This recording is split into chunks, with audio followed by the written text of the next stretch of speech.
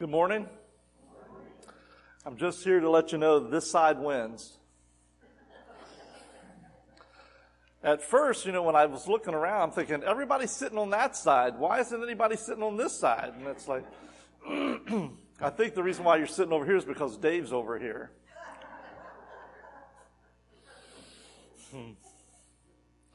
But anyway, how many of you have ever been really afraid? I mean, just absolutely frightened. Anybody? Okay, what caused it? Was it what's that? Did someone say something? Was it a scary movie? Yes. Snakes. Yeah. I don't like snakes either. I don't like spiders. I don't like snakes. I think there's a song in there somewhere. Well, I tell you, when I was a kid, I was a little tyke, like 6 years old, 7 years old. I came home from school one day, and there was no one there. Mom, Dad, my brothers, my sister, no one. The doors were all locked. The curtains were all drawn. And as I sat there as a first grader, I thought for sure that my mom and dad had moved away while I was at school. As a 6-year-old, 7-year-old, that is frightening. That's one of those things that you don't ever forget. See, I hated school at that age because all my brothers and sister got to stay home and play while I had to go to school. And I really missed out on a lot, at least I thought I did. And so every single day I tried to figure out a way to get from going to school. I would hide behind the garage, and my neighbor would always rat me out. She would always call my mom and say, "He's back there again. You need to go get him." And it was like tooth and nail dragging me down to the bus stop. I hated that. And my mom one day was just so fed up with me. She says, "One of these days, we're just going to leave you here." And so when I came home that day and no one was here, I thought that was the day that I was done, that my mom and dad had moved away while I was at school. And so what I did as a 6-year-old was, I said, well, I know my grandmother hasn't moved. So in my little mind, I'm sitting there thinking, okay, I'm going to walk to my grandmother's house. Well, my grandmother's house is on this really busy highway going down there. You should see it now. It's like a raceway, 4-lane highway. It wasn't when I was a kid, though, but it was still pretty bad. And my grandmother was like 4 or 5 miles away. So I started walking, and I believe it or not, I got halfway there before anybody ever realized that I was missing. And so I ended up... My mom came home and she thought that I was with Dad, and Dad came home and he thought that I was with Mom. When they realized that I wasn't there, they said, "Well, where's Bobby?" I don't know. And so they were concerned. So they called my uncle, and he started at my grandmother's house and worked his way back to my house and found me about halfway there. I made it halfway there, 2.5, 3 miles. And so I'll never forget that. That was quite an experience as a 6-year-old. As an adult, though, there are many things that can scare us. Absolutely. How many of you like scary movies? Yeah, I knew that back row right there would be. I knew you guys would like them. I really like scary movies as well, but my son Ethan cannot stand scary movies. He is such a baby when it comes to scary. He will not watch them. He won't encourage his wife to watch them. He just doesn't like them. But I will tell you that for me, the scariest time in my adult life, we were getting prepared to go to a soccer game. My sons both played soccer, and they were on the same team for 1 year. And so Jersey Shore was going to play Bloomsburg, which was our old school system. Our new school system playing our old school system. So we were anxious about wanting to go see this game. And so Sarah had a doctor's appointment, so she went to her doctor's appointment, and I waited and waited and waited, and I'm thinking, okay, if she doesn't call her, we don't get, she doesn't get out soon, we're not going to be able to go to this game.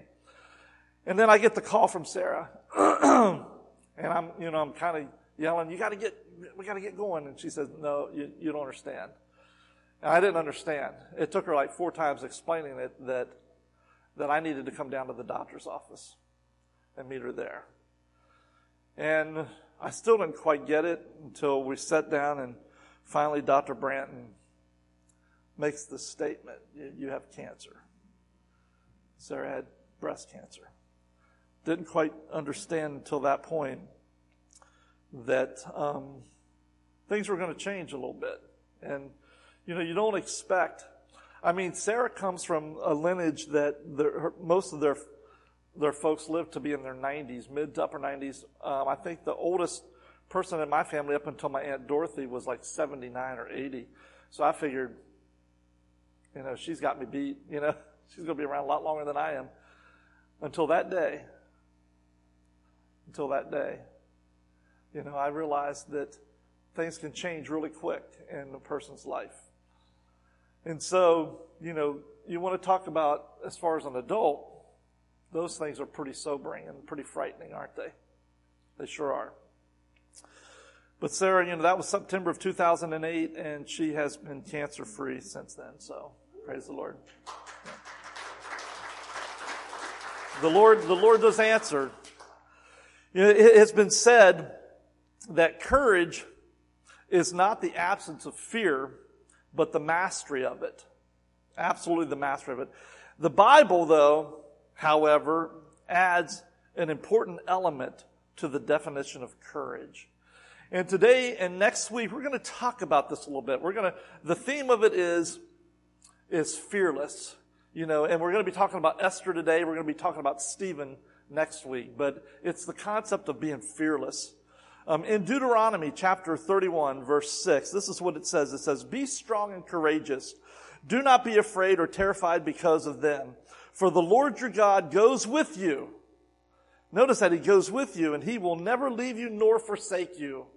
That's what the Lord promises us. Moses told the Israelites not to fear the other nations when they crossed over the Jordan River into the promised land, because God would be with them and God would never, ever forsake them. So how can we have this kind of faith? How can we have that kind of faith? How can we step out, and how can we confidently make right choices that will affect the courses of our lives? How can we do that? What's that going to look like for you when you go back to work tomorrow? Or for you youngins here, how many of you are out of school now for good? Have you graduated? Okay. Not for good. Yeah, not for good. Not for good. Just for this summer. Just for this summer. Okay, yeah. So what's that going to look like for you when you go back to school in the fall? Or when you're playing sports? Or when you're spending time with your friends? Or wherever life leads you? What's that going to look like for you? How can we have that kind of faith? That's an important question for us to ask ourselves. And I think that the answer is not easy. It's not an easy one. But I think for the answer, I want us to consider this young Jewish girl who was from ancient Persia. Her name was Hadassah, but she was known as Esther. I want you to consider her. For you see, in the book of Esther, chapter 1, verses 10 through 22, she's going to put up there, you can read that, and just go down through there. But I want her to just put that up there for you, but I'm not going to read it. But it was in the 3rd year of his reign, King Xerxes, who was the king of the Medes and the Persians, had searched for a queen from among the beautiful virgins in his kingdom. And for you that are reading in the Bible with us as you're doing this year-long thing, Wednesday, Thursday, and Friday, you're going to read this story. If you're staying with us, excuse me, let me take a drink here. Wednesday, Thursday, and Friday, Esther is on our schedule to read. So I'm giving you a preview of what's going to happen. But so there's a search for a new queen among the beautiful virgins in the kingdom. This young lady was going to replace King Vashti. Vashti had humiliated her husband in front of many people, including all of his officials, from what the scripture says. She had refused to allow him to display her beauty before everyone at his special request. And so he was angry. I mean, he was absolutely filled with anger because she refused to do this. And so we see there in Esther chapter 1, verses 10 through 22, what happened. Well, Esther was a young orphan. She was among the women that the king ordered to be brought to the palace for special pampering and preparation so that the king could pick his new queen. And since Esther's parents had died, her cousin Mordecai was the one who basically raised her as his daughter, as you're going to find out. Mordecai was a Jewish servant in the king's court and is found sitting at the gate. And so he gives Esther some advice and tells her not to reveal her ethnic background. Don't reveal the fact that you're a Jew. Don't let anybody know that. So the king does not know that she is Jewish. So after Esther is chosen as queen, so this young lady must have been really beautiful, because out of all the virgins in the kingdom, King Xerxes chooses her out of all of them. So this young lady must have been a beautiful woman. And so he chooses her, and she continues to maintain her contact with Mordecai, even as queen. So sometime later, King Xerxes ends up appointing this man. Anybody know the name of this guy? His name was Haman. Remember that name. He ends up appointing this guy Haman to be a prominent man in the kingdom, to offer a special office over all the princes. That's what he was going to be doing. So King Xerxes commanded that each servant should bow down to Haman, paying him homage, meaning paying him honor and respect. But the problem with this is that Mordecai would not do that. Mordecai was a Christian or a Jew, and he was not going to bow to anyone but God. And so he would not do it. So this enraged Haman because of Mordecai's actions. But he wasn't satisfied. Haman wasn't just satisfied. He wasn't satisfied with just trying to destroy Mordecai. He wanted to destroy the whole Jewish kingdom. He wanted to destroy the whole Jewish race. That's what he wanted to do. So what he did, you can see in Esther chapter 3, verse 9. He convinced King Xerxes to issue a decree saying 10,000 talents of silver would go to anyone who would destroy the Jews. That's in Esther chapter 3, verse 9. So, in ancient Persia, here's the thing you got to remember.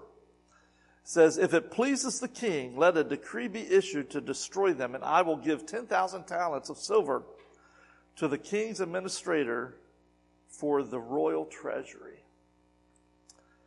And see, in ancient Persia, the interesting thing about this is that when the king made a decree and he sealed it with his insignia ring, not even the king could revoke that decree.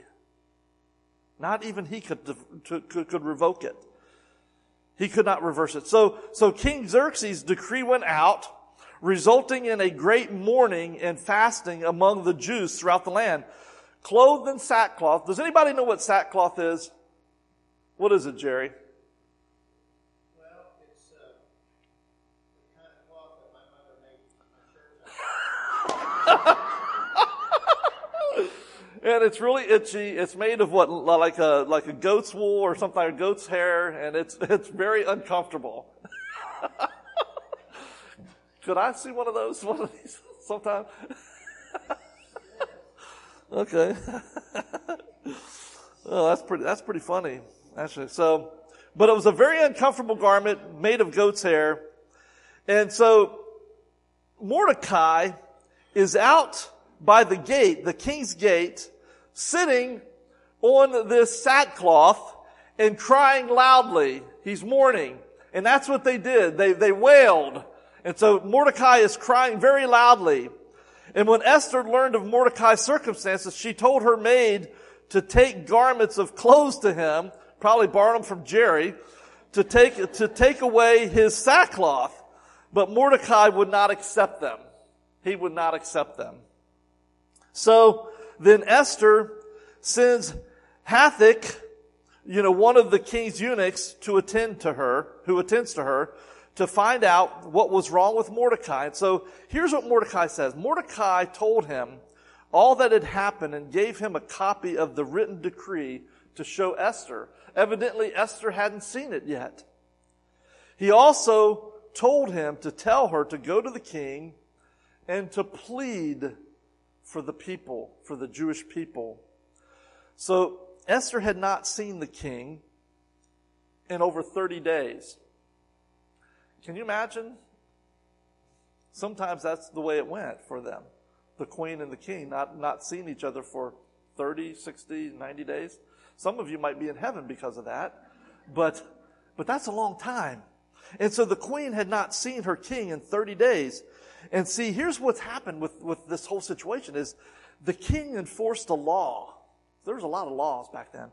The king enforced this law that anyone who came into the inner court to approach him, whom he had not specifically called to come to see him, would die.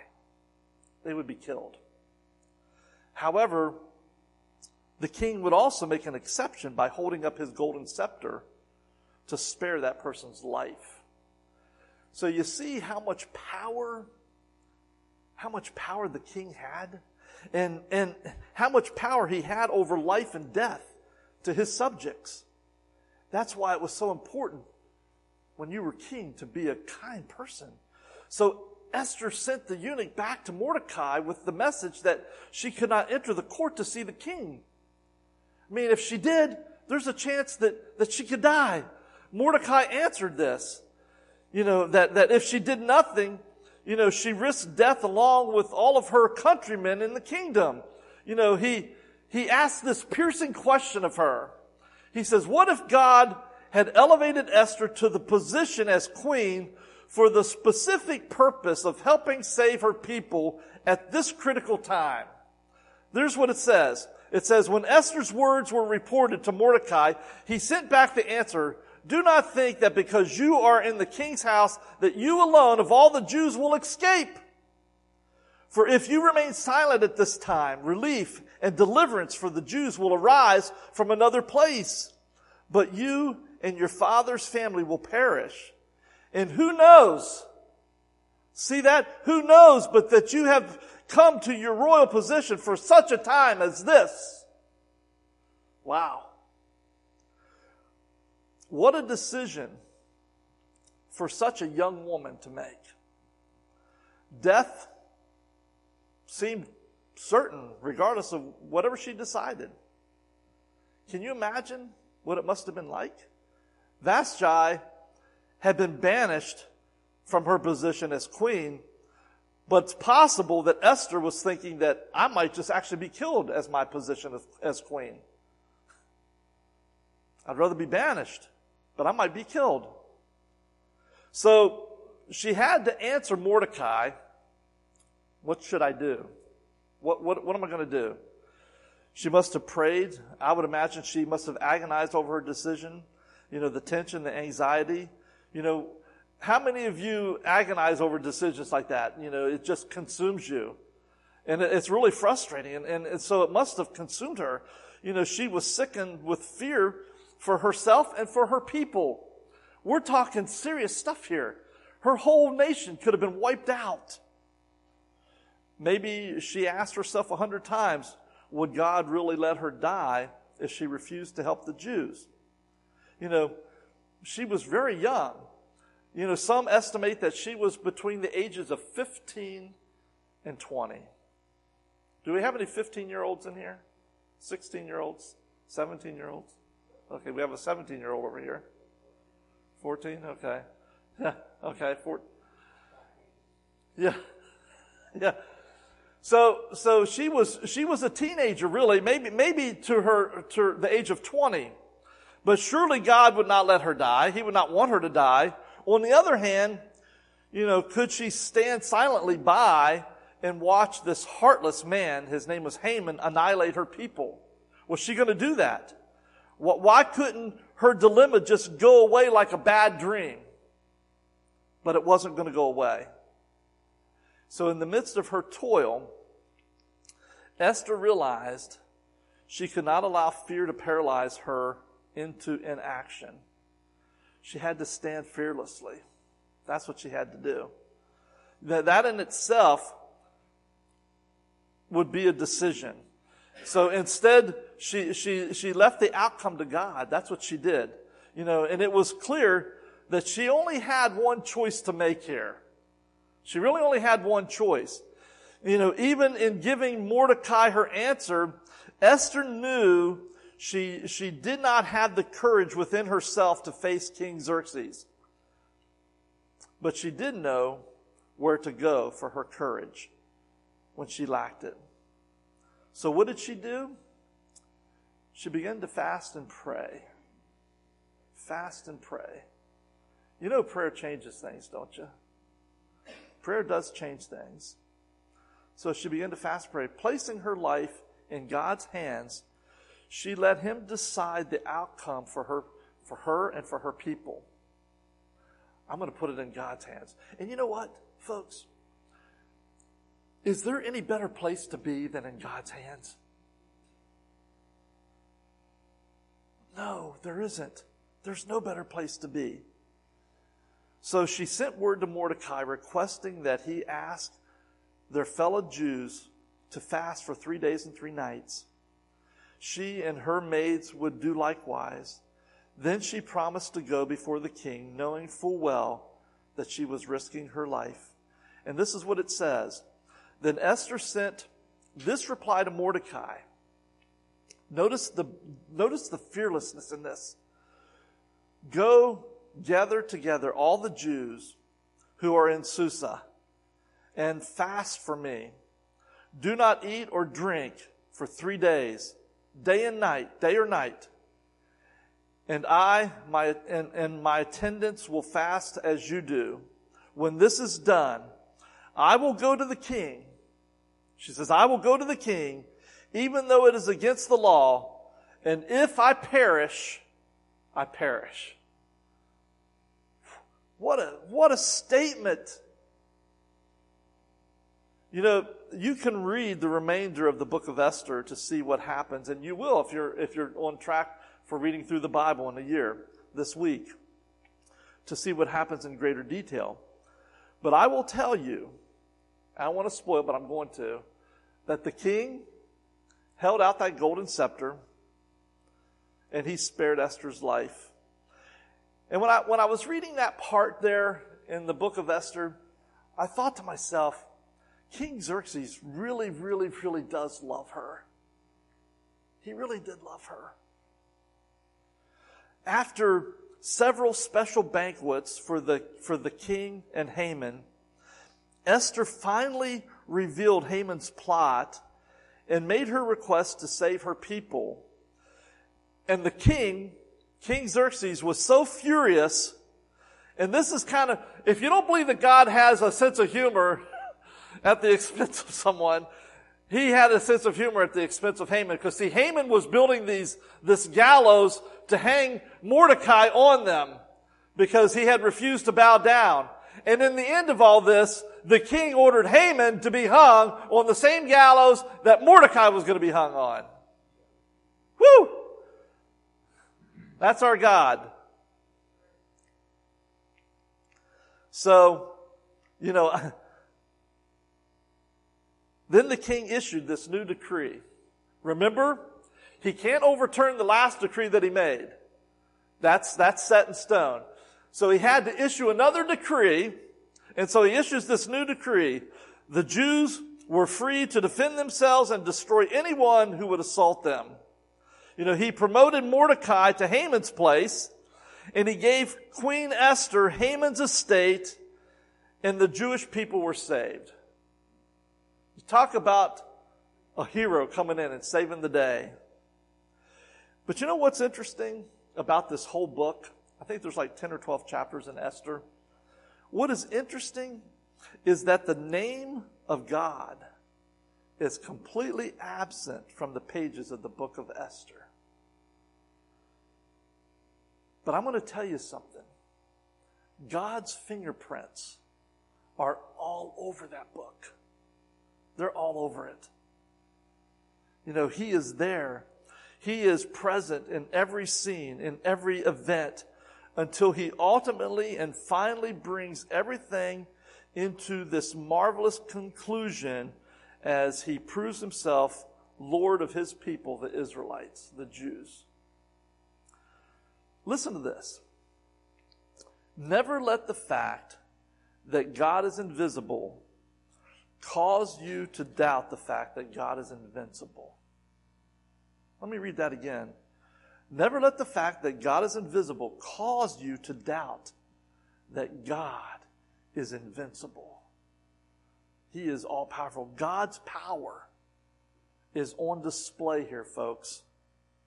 And so I want to share with you several lessons that we can learn from the book of Esther today that I've come up with here. And the first lesson is this, is that we need to really be careful who we listen to.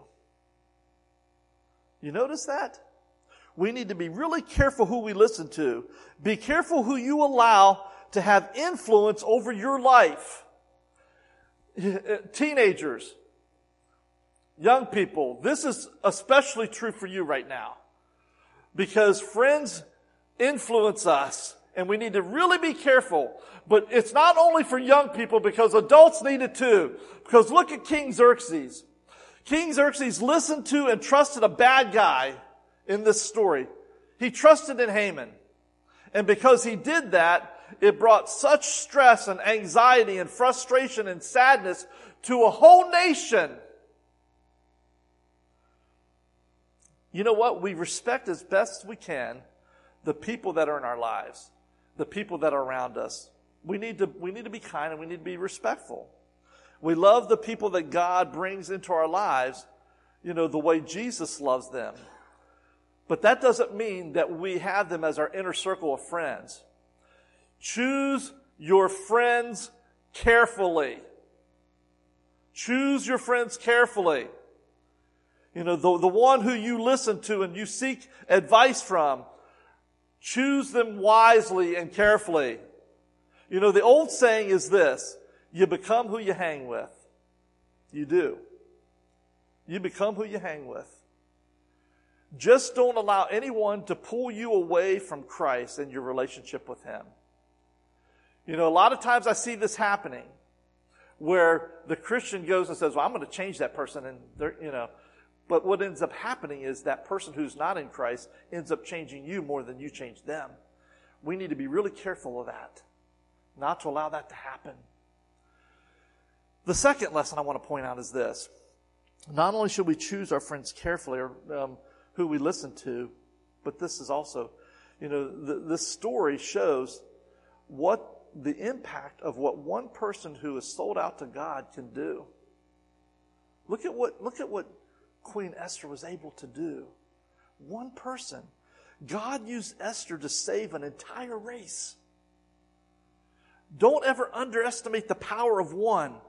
Edward Hale wrote this. I like this statement he says. Edward Hale said this. He says, I am only one, but I am still one. I cannot do everything, but still I can do something. And because I cannot do everything, I will not refuse to do the something that I can do. What a great statement. You know, from Genesis to Revelation, we see God's hand on the lives of individuals who made history because they did what was right regardless of the outcome. They stood up for God regardless of the outcome. And even today, God is still looking for men and women, boys and girls, who will stand up for His truth. And let me tell you right now, that is desperately needed in this time and day in our age right now. It is desperately needed. So this little book of the Bible records that God used one woman who was willing to take a stand. Remember what she said. Remember what she said. She says, if I perish, I perish. Think about that. She was going to do it regardless. And if she were to die, she would die. That's pretty serious stuff there. So, think about where you live right now. Think about your situation. Think about where you work. Think about where you go to school. Think about where you shop. Let me tell you something, folks. It is no accident that you are where you are. So you need to ask yourselves the same question that Mordecai asked Esther. Who knows but that you, one individual, have come to this position for such a time as this? The world needs us to stand up and to speak and to act for God's truth. That's what the world needs. Remember this. Remember this. All it takes for evil to prosper is for good people to do nothing.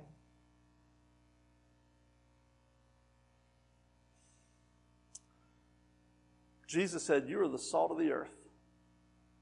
But if the salt loses its saltiness, how can it be made salty again?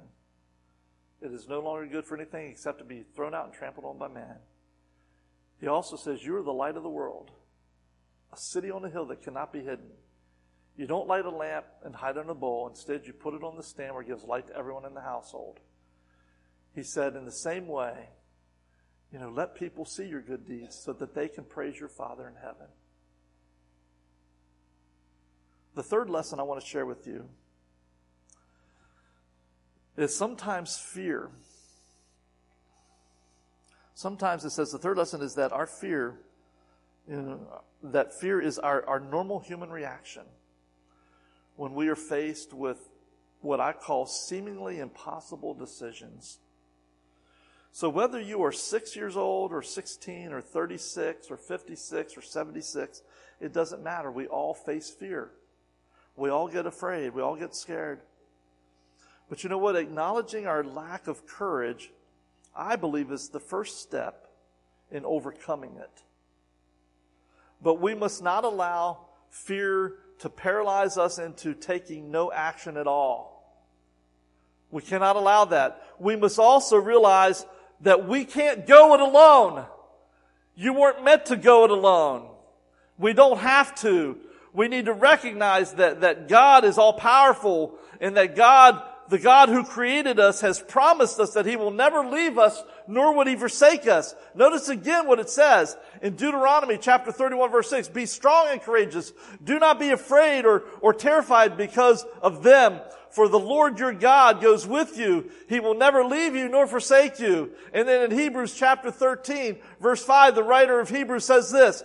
Keep your lives free from the love of money and be content with what you have, because God has said, never will I leave you, never will I forsake you. That's the promise that He has given to us. So don't be afraid to stand fearlessly, knowing that our God is with us. And our persecution is only moments, and it's God still has us in His hands.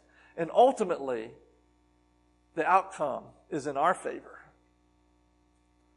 So, God knows everything about you. And you know how God sees you? Audio Adrenaline wrote a song here just a few years ago called Kings and Queens.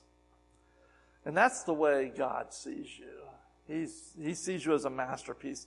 He sees you as kings and queens in his eyes. You are royalty, and God will never give up on creating you to be everything that he wants you to be. Even as an adult, you can change. Really? Yes. Even as an adult, you can change. God will make you into what he wants you to be. So give God permission to take control of your life. You're the one that can do that. Let go of the reins. Let him be the Lord and the Savior of your life. And if you don't know Jesus, or you haven't been obedient in baptism to him, he's here, he loves you, he died to pay the penalty for your sin, and we have a baptistry right behind me. So what are you waiting for? Don't let fear paralyze you. Be fearless. Be fearless. After all, who knows but that you have come to a position for such a time as this. So this morning, we offer that invitation. Whatever you need, if you need to come this morning, we give you that opportunity.